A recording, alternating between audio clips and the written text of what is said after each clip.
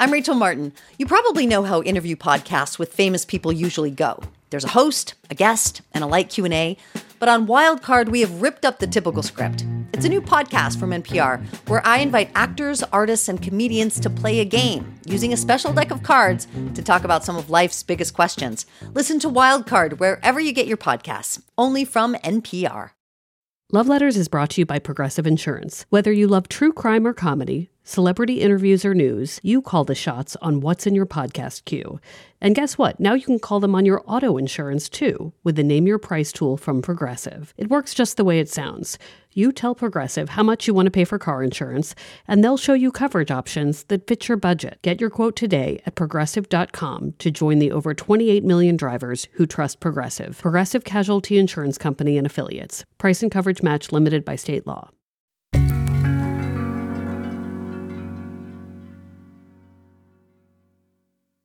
Dwayne and Charlene Blake are your quintessential married couple. They've raised 2 kids together. They have a baby granddaughter. They just celebrated their 32nd wedding anniversary, and they're still super into each other. Yeah, it's really sweet. You can actually still see the love in their eyes. It almost feels like something out of a sitcom. This is Boston Globe criminal justice reporter Ivy Scott. She recently spent some time with Dwayne and Charlene at their home in Worcester, Massachusetts. How are you?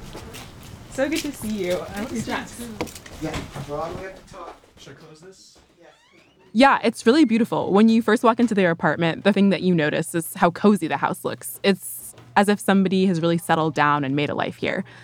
The walls are covered in family photos spanning decades. There's the dating years, the wedding, children, even grandchildren. That's about the time we met there. That was before we was married. Yeah, because I had the high top fade. I had the kid in play, if you know what I'm talking about. I had the high top fade. Yeah. Okay, I want to know more already. I know, they're the best. Like the type to still have date night all these years later, even if it doesn't always mean roses or a candlelit dinner. I always tease him about my biggest date is him wanting to go to Family Dollar. Mm-hmm. Let's go to Family Dollar. Like that's the big date, or Walmart. They balance each other out. Dwayne, who goes by Blake, will sometimes rely on Charlene to fill in the gaps in his memories. Was it 91 or something? Yeah. See, that's why I get blurry at now. You got this. She got the interview now. It was a shotgun wedding. But he's still a lover of tradition. And as a Georgia native, Blake never fails to shower classic Southern affection on Charlene, who grew up in Cambridge, Massachusetts. But the thing about him is he's still a gentleman. He'll still hold the door for me. He gets mad if I go for the door first. He'll get so mad.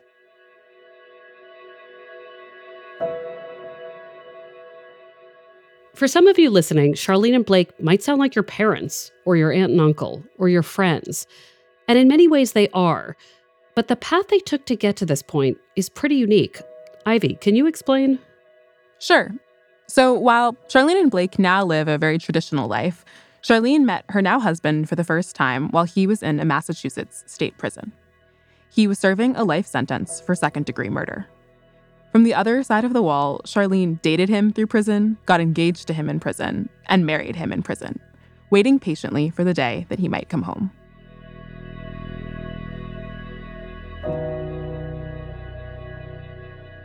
Ivy first approached me a few months ago with Charlene and Blake's story, and the stories of other couples who had built romantic lives despite one partner being incarcerated.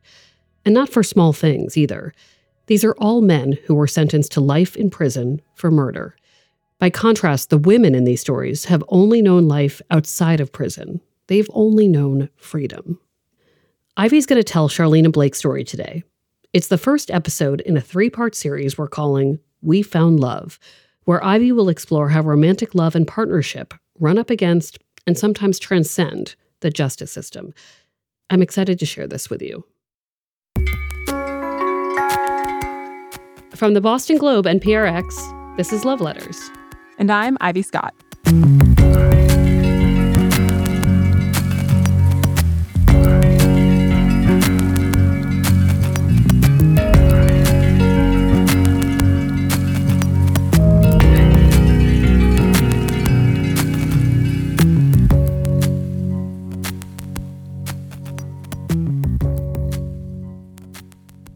Telling these stories, 3 couples, 3 types of relationships, felt essential as soon as I first heard them.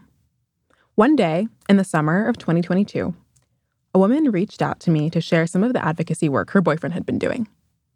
He would love to tell me more about it himself, she said, but he was in prison and wanted to know if I could email him to talk more about criminal justice reform. I said, sure, curious to hear about this man's experience.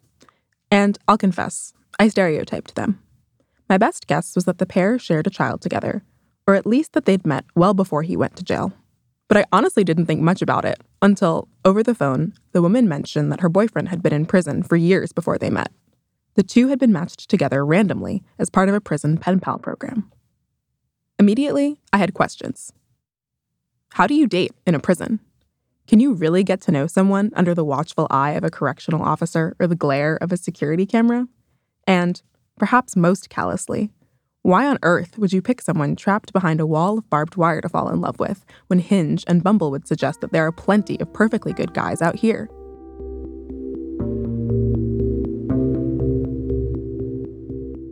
For months, many of my questions went unanswered because the couple broke up not long after we met. But then, one morning in March of 2023, I met Charlene at a prison education event. She shared only a piece of her story, but the flood of questions came rushing back. We swapped business cards and met for coffee. There were plenty of things I already knew about prisons, things that could perhaps offer clues as to what kind of love is even possible there. I knew incarceration separated families, that children whose parents were incarcerated are statistically 5 to 6 times more likely to end up in prison themselves. I knew prison was sometimes necessary for certain scary people, serial killers or child molesters. I knew oftentimes it was not so necessary, and I knew that sometimes mistakes were made or evidence was ignored and the wrong person ended up in jail. I knew that many of the men I met, who were currently or had once been in prison, were not at all the monsters they were made out to be. But the world's most eligible bachelors? I wasn't sure about that either. Charlene and Blake are, in a way, the perfect couple to tell this story, because they've been through every high and low, to hell and back, and survived. So we begin with their story and work backwards. In the next episodes, you'll hear from a couple who's engaged, and then a couple who started dating not too long ago. As we go on, the stories will get a little messier, a little closer to the raw uncertainty and unflagging hope that mark the most tumultuous parts of life. Charlene and Blake are no strangers to uncertainty themselves, and I believe their story can teach us all something about loving through thick and thin, through the very good times and the very, very bad. So let's go back to the beginning and see what this couple has to show us about what it takes to find love in a hopeless place. Like many great love stories, Charlene and Blake's begins with a setup. It was her girlfriend, and her girlfriend was coming to see my roomie. I had this other girl coming to visit me, and her girlfriend was like, I hate to see you brothers always with these white girls. I got a nice Nubian sister you need to meet, you know. And I thought you were just joking. I was going to bring her up. I like to meet her. The year is 1991. Charlene's best friend approaches her and says, I have this guy I want you to meet. He's nice. He likes basketball, too. I think you guys would really hit it off. Her friend shows Charlene a photo, one where Blake is sporting that high-top fade they still joke about. Charlene looks past the hair and the fact that he's in prison and agrees to go meet him. But why even entertain the idea? She's definitely skeptical, but she trusts her friend, even with an idea as crazy as this one. And for reasons we'll learn more about later, it feels important to keep an open mind. At the time, Blake is 31, Charlene is 27.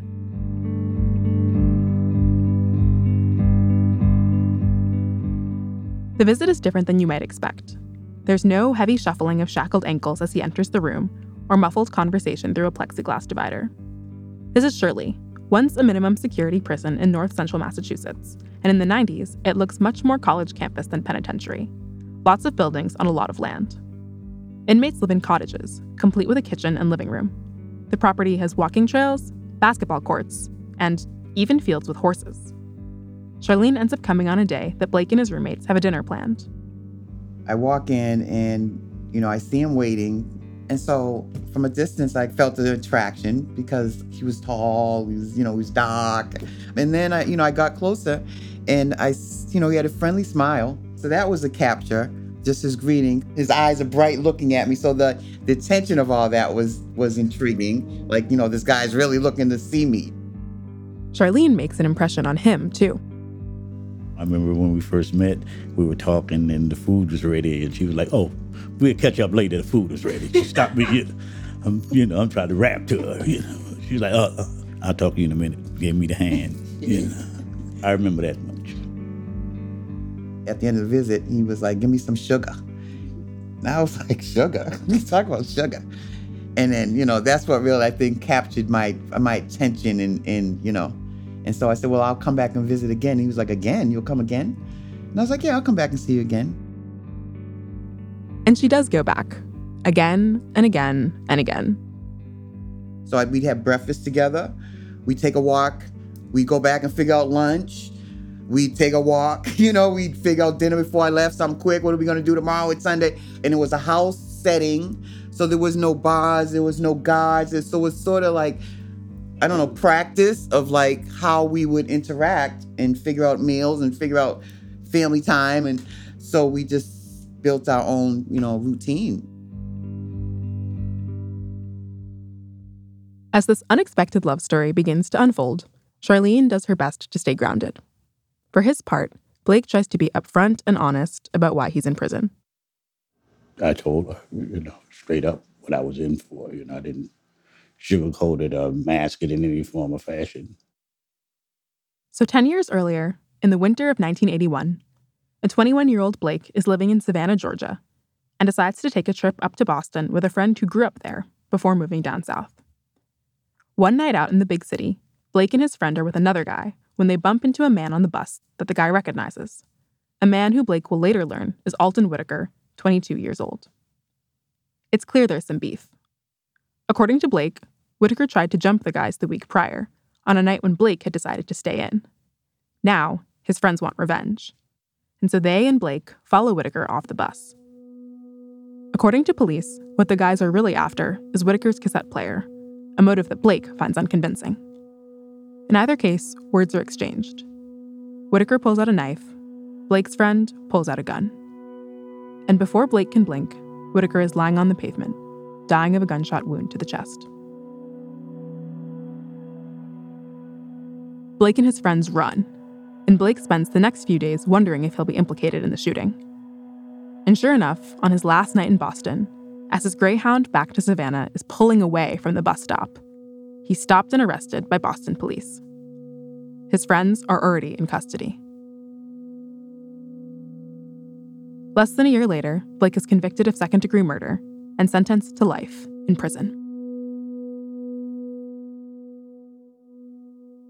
Learning all this shakes Charlene, who takes her time processing everything Blake has to tell her. But ultimately, she decides that the Blake she knows, who walks her around the prison grounds and talks with her for hours, who thinks hard about life's big questions, and who reckons honestly with the consequences of his actions, that is a changed man from the 21-year-old who was sentenced a decade ago. Plus, Charlene is enamored.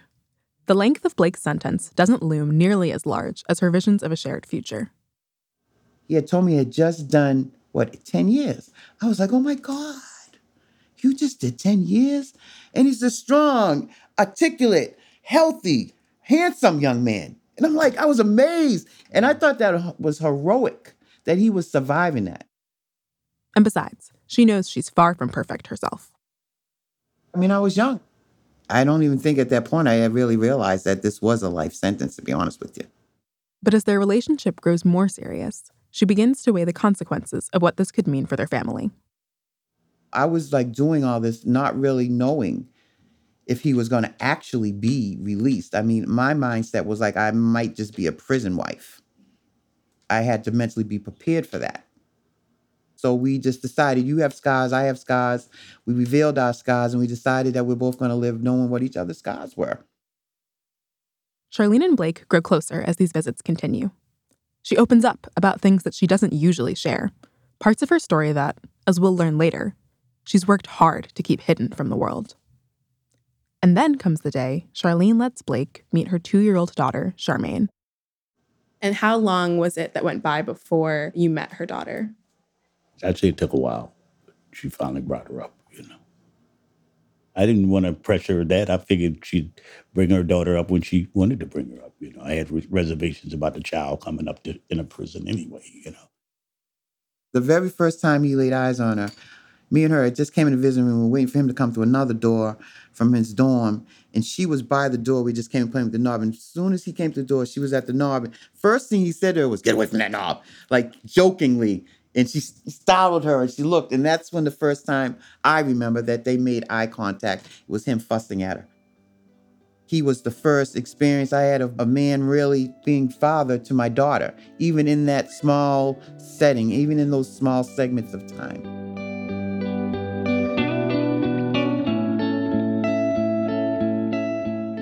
What are your favorite things about Charlene?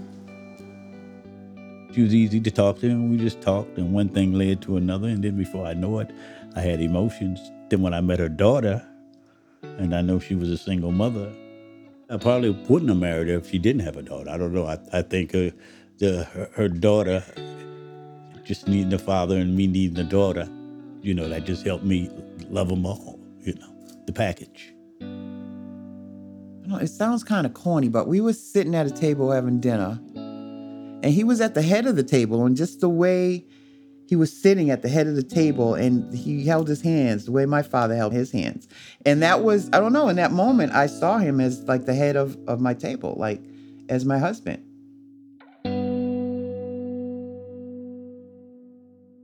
The three quickly begin to feel like a family. Charlene and Blake decide they're more than just boyfriend and girlfriend. They should be husband and wife. But while Charlene is convinced that Blake is the one for her family still has reservations. Didn't look pretty in the beginning. When you go home, you tell someone you're marrying a guy that's got a life sentence. You must be out of your mind, right? You must be. You gotta be, right? Everyone knew the situation. Everyone didn't agree with it. But we just bonded and we decided that that's what worked for us. And we just stood together and just decided that this is what it is. And this is what we're going to do. Cue the family interrogation. Enter Charlene's sister. I mean, I wasn't intimidated or scared enough, but when you come seeing somebody that's coming to see you, incarcerated, she's a school teacher. How dare he, my niece might be in danger with this man. But it's all good. It was an experience, You expect that, so you just look at the human side of it and carry on. But ultimately, Charlene's family is able to see what she sees in Blake. And so, with their blessing, she goes into serious wedding planning mode.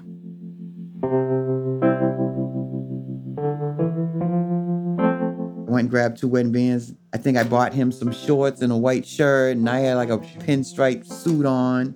So I picked out the outfits, and I gathered my girlfriends, and we came up with a menu, and we cooked pans and pots of Southern food like fried chicken wingettes and macaroni cheese, potato salad, collard greens, sweet potatoes, cornbread, everything. We just laid it out in big pans and caravanned it up to the prison. Yeah, she came up there. All I remember, they came up there in a rental car with stuff hanging from it. I couldn't go nowhere in the car, of course. We got married in the church up there, In the chapel. In the chapel, so nice, And what Charmaine do during the chapel? She cried out, "I want my mommy." Get out my mommy. We're exchanging vows. She runs up, "Get out my mommy." So she cried, but it was beautiful. As it could be in the situation. And we just had the reception and enjoyed our time together. And then at 6 o'clock, you said goodbye, and I said goodbye. You got in your car and left. And I went upstairs to my bunk beds.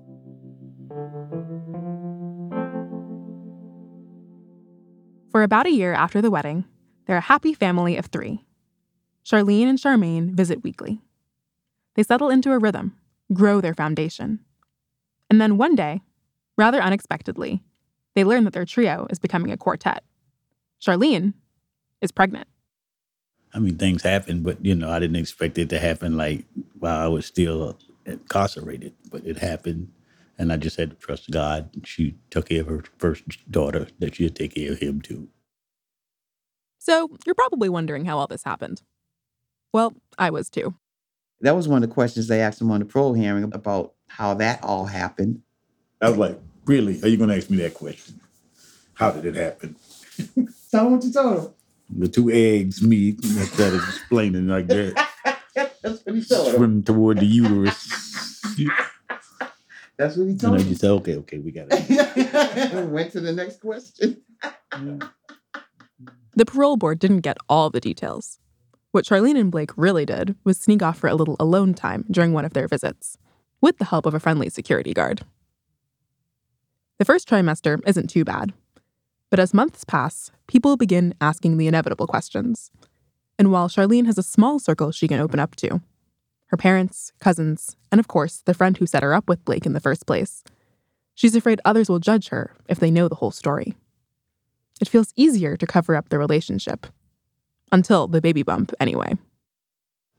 My friends are like, okay, you're married, and now you're pregnant. We haven't seen the husband yet. Where does this baby come from? You know what I mean? You know how many stories and lies, outright lies, I had to tell for years. But not only that, I suffered in silence. Because who do you tell that to? But Blake is a steady presence the whole time, just as he promised to be. He took care of me my whole pregnancy. Only thing I didn't do was sleep there. A few days before Valentine's Day 1993, Charlene goes into labor. Blake's sentence prevents him from being there in person, but that doesn't stop Charlene from finding a way to share this special moment.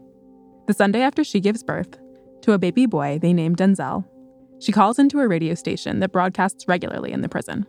She knows her husband will be listening.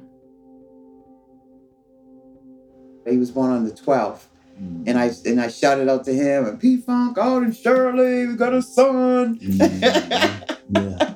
And he heard it, so that's how he knew. Less than a month after bringing Denzel home, Charlene is back at the prison, this time with 2 little ones in tow. Blake holds his son for the first time, and everything feels just right.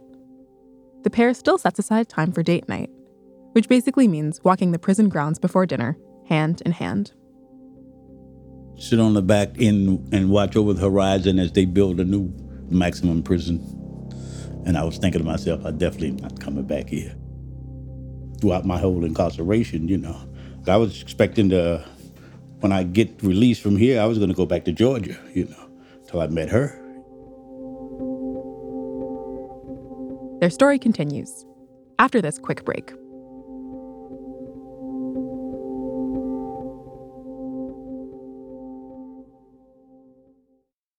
When I first met Charlene and Blake, I thought their story was a bit of a unicorn. But I realized not too long after that this was my own naivete. Well, I wouldn't quite call it common. Lots of women fall in love with guys in prison they didn't know before. And I'm sure there are more than a few guys who have fallen in love with incarcerated women, too. Just as with more conventional love stories, these relationships don't always last. Couples fight, trust is broken, someone cheats, people break up. But unlike conventional love stories, the fears of what could go wrong can be magnified if there's any chance that one day the person could be released from prison and come home. As exciting as it is to dream of a life together on the outside, that life brings a fresh set of uncertainties. Prison, quite literally, keeps your relationship safe in a little box. Charlene and Blake told me stories of other couples they knew, men who swore they were in it for the long haul and then, a week after being released, skipped town with all their girlfriend's money. Or women who promised they would die for their partner, only to leave upon realizing he wasn't exactly the man she thought he'd be. Love's hardest tests, then, were still to come.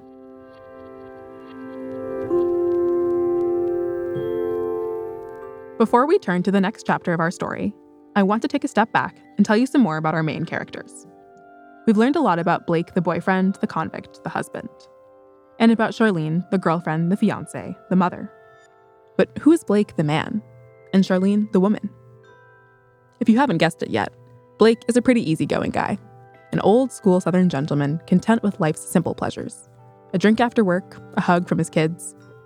He never really had any big plans for his future when he was young, always figured he'd find a job that paid decent money somewhere not too far from his folks, and eventually settle down. By comparison, Charlene was a firecracker. She grew up tall and strong in New England, first a high school basketball star on a legendary team that won multiple state championships, and later, a high school coach in Cambridge. At 26, she had a daughter with a man she doesn't talk much about, but who she describes as the opposite of Blake. She was doing administrative work full-time at a local university while raising her daughter and coaching when she met Blake. But for years, Charlene has been shouldering a secret. She does her best to keep it from her coworkers and students, but she can never fully hide it from her family.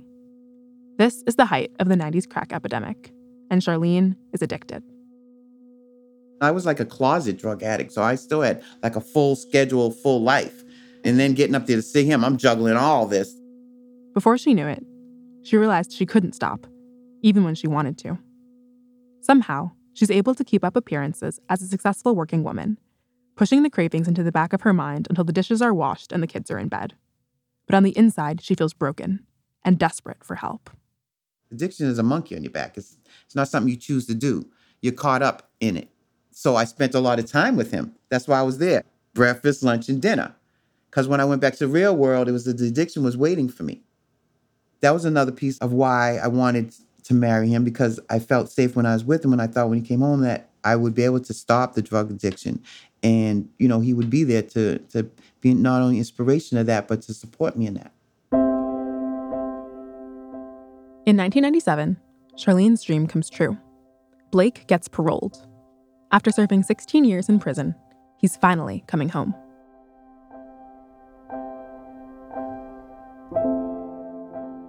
Like unbelievable. I remember her coming to pick me up in the car with the kids in the car.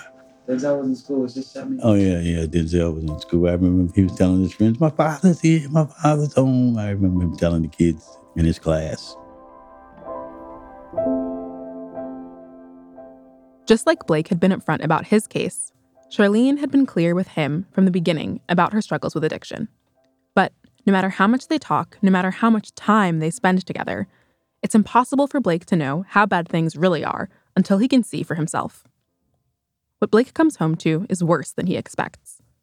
But looking back now, he almost glosses over some of the hardest parts. And then, of course, I was like worried, is she getting high? But I just I can't worry about that, you know what I'm saying?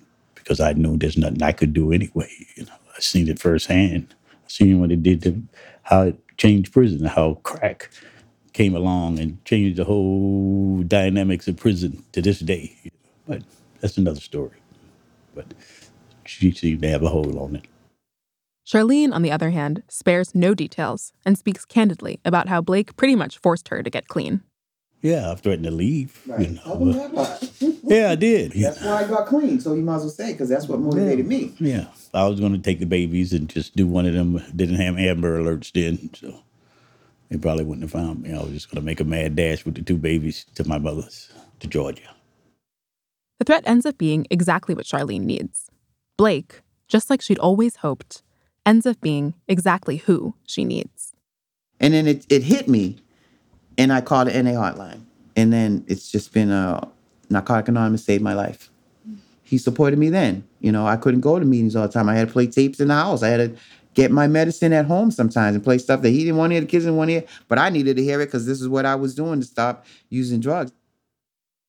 Rather than being torn apart, the two stay bound together, tied by the strength and grace they've shown one another again and again over the years.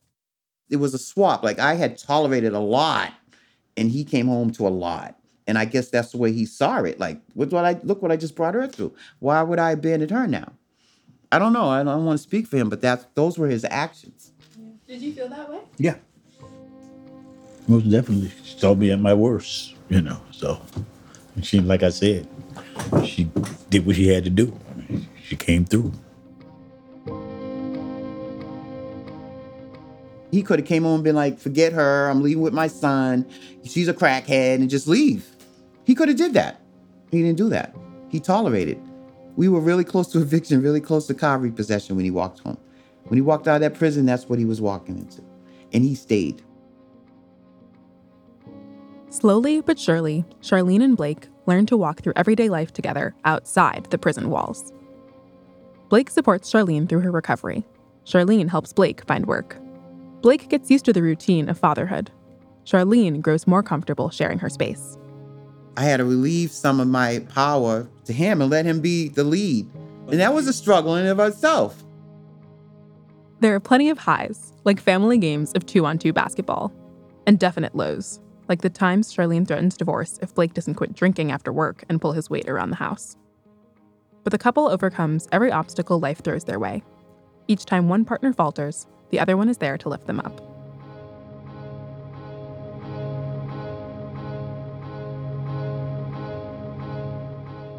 What makes Charlene and Blake's story different from the others you'll hear in this series is that, in a way, we already know the ending. Blake comes home, and the two have the chance to try and live a normal life together.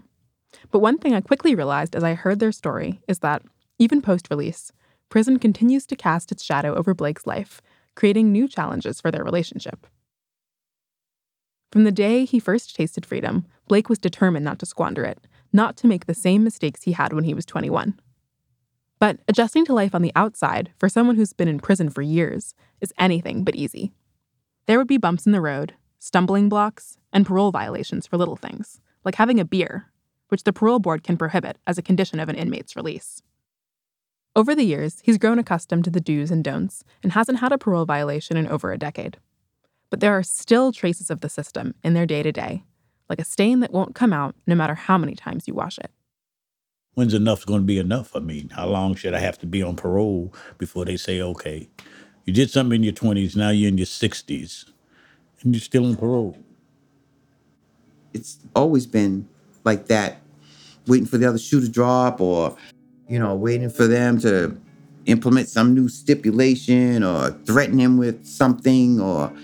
So that's the pressure we've learned, I guess, to live under. We made some mistakes. We've fallen off track. But we've always come back, revamped, reevaluated, and just readjusted, and have never thrown in the towel. And the thing they're most proud of? The example they've set for their children. He always told my son, getting into trouble is easy, getting out of it's hard. That's always been his advice. How many African-American homes do you know that the father is a lifer, serving a natural life sentence? You got a mother that's coming out of drug addiction, and so here you are being raised in such a pressure, and you still, you have a father that stands his course, does what he's supposed to do, because from the beginning he said he wanted to take care of his family, raise his family, be there for his family. He's done everything that he's supposed to do for this family. And that is what the example he has left for his son, who's now 30, with no interactions with the Department of Justice. No drugs, no gang involvement, no nothing. We just decided that we were going to do what we felt was right, despite how other people felt or felt it. So, and we made the right choice, I think, right? Of course. I think.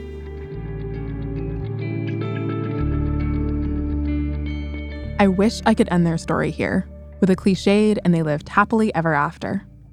But the couple has recently found themselves in another fight. This one for Blake's life. In June, Blake, who is now 64, was diagnosed with cancer. And while they've had some promising results since then, a successful surgery, the start to chemo, they know a long battle lies ahead. Once you get a scare, somebody tell you got cancer, that changes everything. But they won't abandon hope, because Blake and Charlene know they have what it takes to pull through, just like they've done their entire 32 years together. We're used to putting on gloves and battling in situations where we got to fight. So this is just another fight. That's the way I look at it. The O had always said from the first time we decided to date, we're going to ride this car till the wheels fall off, and even then we're going to get out and push. And right now we're at the get out and push. As I listened to Blake and Charlene's story, I was struck by how the wisdom they've collected over the years has not only helped them, but could also be pretty helpful to me. While I currently don't have any plans to fall in love with someone serving a life sentence, there's something resonant about how distance can strengthen love. I find myself returning to this as I consider my own long-distance relationship. And as someone of marrying age who is often wondering about what it'll be like, what parts will go well and which ones won't, I also took notes on how two people can put in the work to make love last, even when life throws up its thickest walls. Yeah, I could learn from that. There are going to be times for better or for worse in sickness and in health. And those are real issues, and those could be long lasting, they could be short, and you don't know. So the thing I'm trying to say about that is really look at what you're signing up for the vows. You know what I mean? Not just something that sounds pretty at the wedding and it's going to match the lyrics of a song, but something that you're really going to live by and understand what that really means.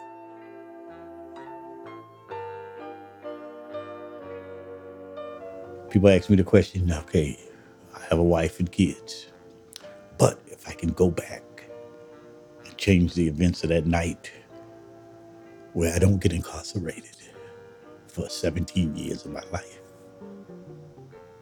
would I change that? I couldn't. I'd have to do the time again. I'd have to go through the process of meeting her, other than just coming up here, looking at Boston like I thought I'd go back home. I'd do the time again. Yes. I would do the time again to meet her.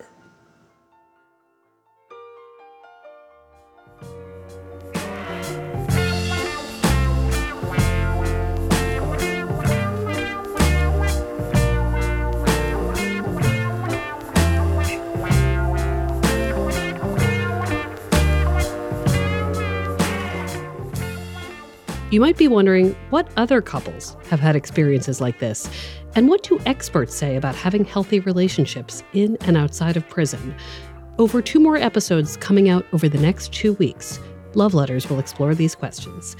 Join us for the next installment of this special series, We Found Love.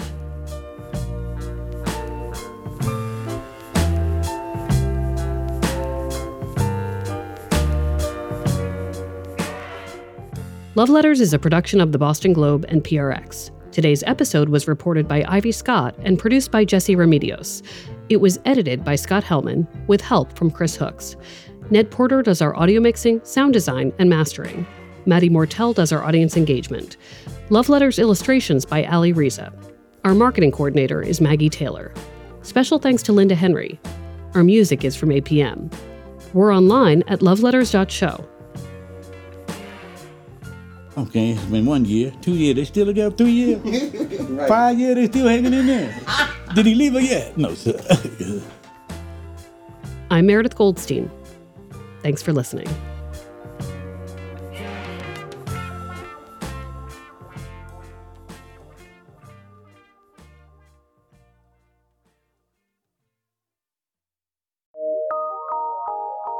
From PRX.